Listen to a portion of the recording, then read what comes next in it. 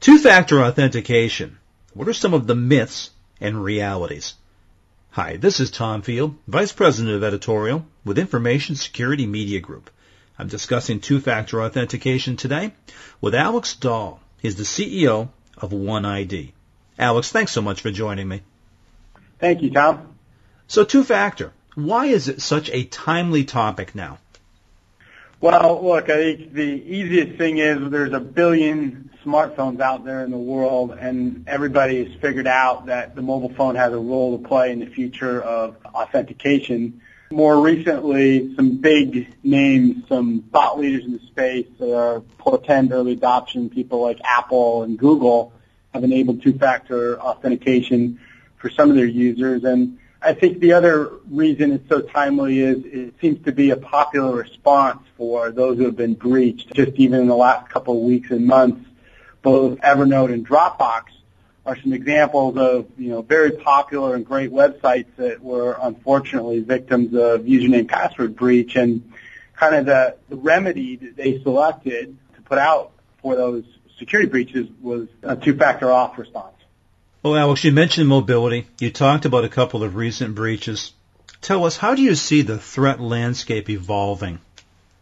Yeah, the threat landscape of the last decade, a lot of consumer authentication revolves around malware on our endpoints, and we're seeing a lot of how malware is evolving to mobile, and of course phishing was kind of, and still is, unfortunately, a very rampant and successful endeavor.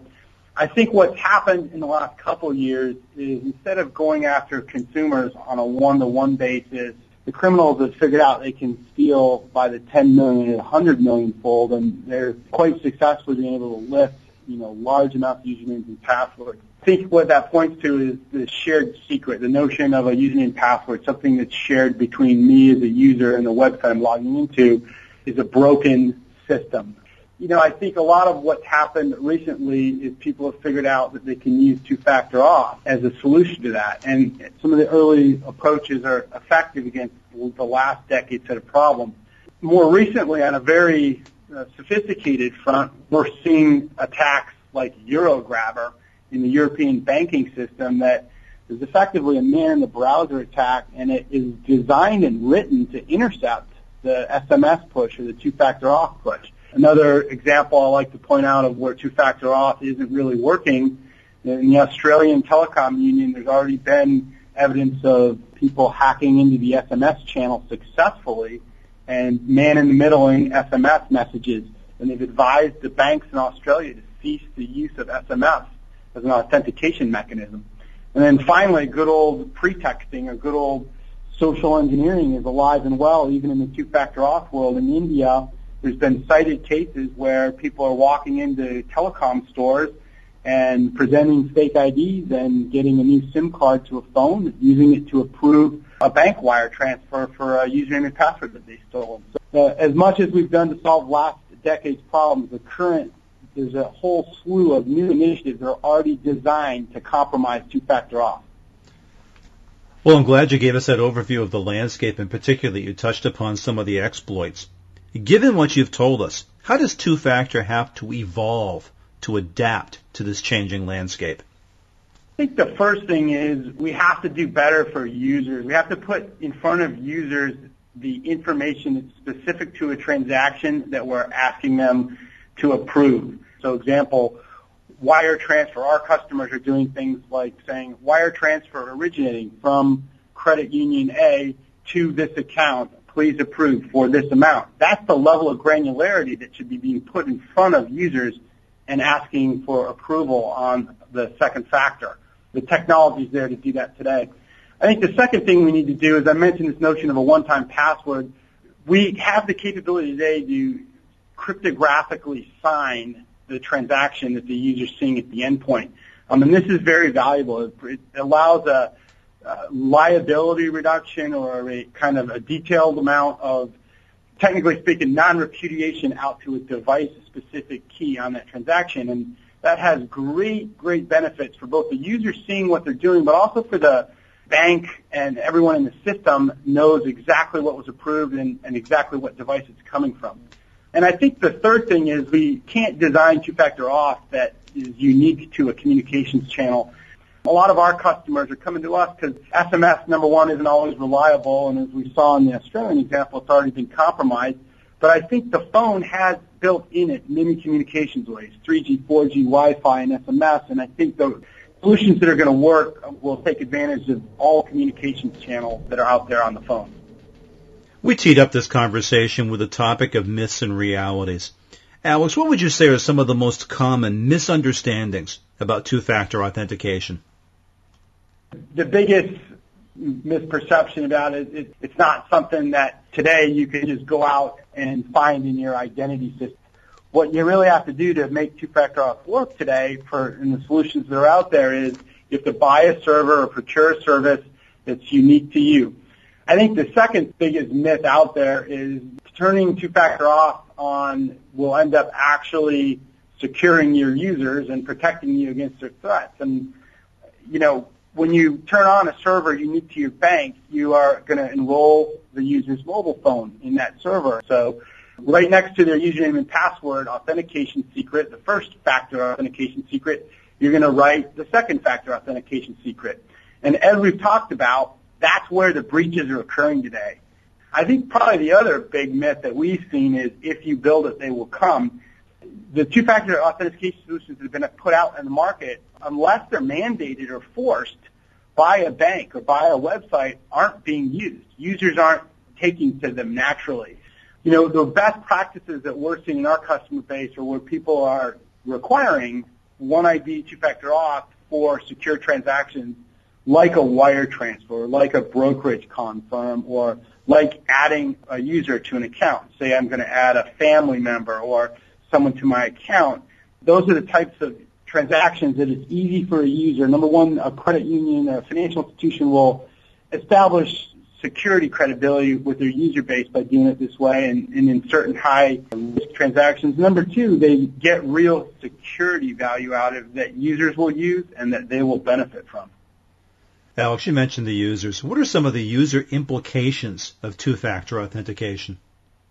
The two-factor auth has been very helpful in stemming phishing, stemming malware on devices, and providing some increased level of security for financial institutions and users alike.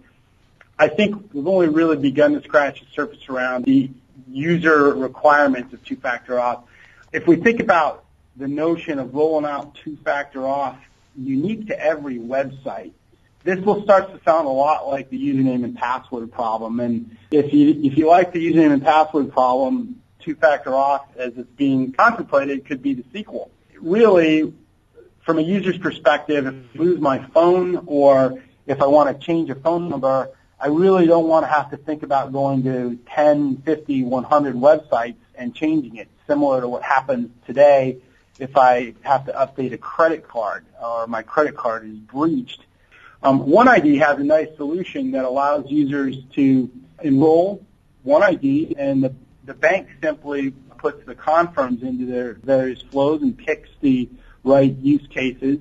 An example of that would be, buy 100 shares of General Electric at this price from this website, and I can approve that level of granularity on the first place that I go to that has OneID, and then all subsequent websites that ask for my two-factor auth that's enabled with OneID, I don't have any enrollment friction. Let's talk about financial institutions specifically. How are they deploying two-factor to better conform to the FFIEC authentication guidance? Sure. So compliance is a great motivator. Unfortunately, we love being in regulated industries here in financial institutions. We help our customers meet and exceed those compliance directives. The FFIEC directive on enhanced authentication came out, and then it was updated recently. In particular, some elements. So the use of dual customer authorization through different access devices is a goal of the latest directive. Two-factor auth is a clear way of not only meeting that directive, but actually exceeding it by quite a bit and delivering real security. The guideline also calls for the use of out-of-band verification for transactions. I think it's probably self-evident how two-factor authentication will really help banks comply and really quite literally exceed that by a long shot. and they use this to do things like step-up authentication or other things that are required. I think there's a big movement coming that comes out of this guideline too to give users themselves controls on their account activities. And an example of that is OneID. So while a bank can certainly require, and our customers do require two-factor authentication for certain transactions, users themselves can turn on settings and say, whenever I'm on my, mobile phone, I want to require an enhanced authentication event, or I want to require that I'm going to tap in my PIN when I do anything over $100. Giving users this level of control is something that I think is directly germane to this compliance directive, and more importantly, it's just good business practice. It doesn't do anything to take away from anything the bank's doing, but it really reduces the overall risk of the system if you give users some of their own control. The final element on that is there's a call in the compliance directive for advanced device identification techniques. OneID actually has a cryptographic key unique to each device, and so we quite literally have the highest level of non-repudiation unique to a device that you can, and that's a fourth way that we really help financial institutions meet the FFIEC directives on compliance. Alex, you just produced a blog series on two-factor that really caught my eye. Tell us what the key message is about a successful rollout in a customer environment, what works and what doesn't work with customers. Yeah, thank you. So we just have produced a 5-part series on two-factor auth on the OneID website and the OneID blog here. We cover some of the same content we've gone through today, myths and realities about two-factor auth. We reviewed some of the common attacks in a little more detail and kind of how the attack landscape has evolved from really focusing on the consumer side to focusing on attacking the bank and credit union side more directly. We talk about the big secret of two-factor auth, don't tell anybody, but that's that users aren't really adopting it. There needs to be a whole series of best practices, and users need to be brought along, just like many technology rollouts that are new. So I think this is big time in the industry and a big opportunity where we can do this right, and we can really deliver security and better user experiences, take advantage of the 1 billion mobile phones, take advantage of the user's outrage with usernames and passwords, and their known proclivity and known attraction to mobile devices. Users are taking to them, they're using them. We have a role to play in the security industry and in the banking industry to help users connect and be more secure. And, oh, by the way, in the process, we will help ensure ourselves that we're not the next data breach victim at our bank or credit union. Alex, I very much appreciate your time and insight today. Thank you very much. Thank you. The topic has been two-factor authentication. I've been speaking with Alex Dahl, CEO of OneID. For Information Security Media Group, I'm Tom Field. Thank you very much.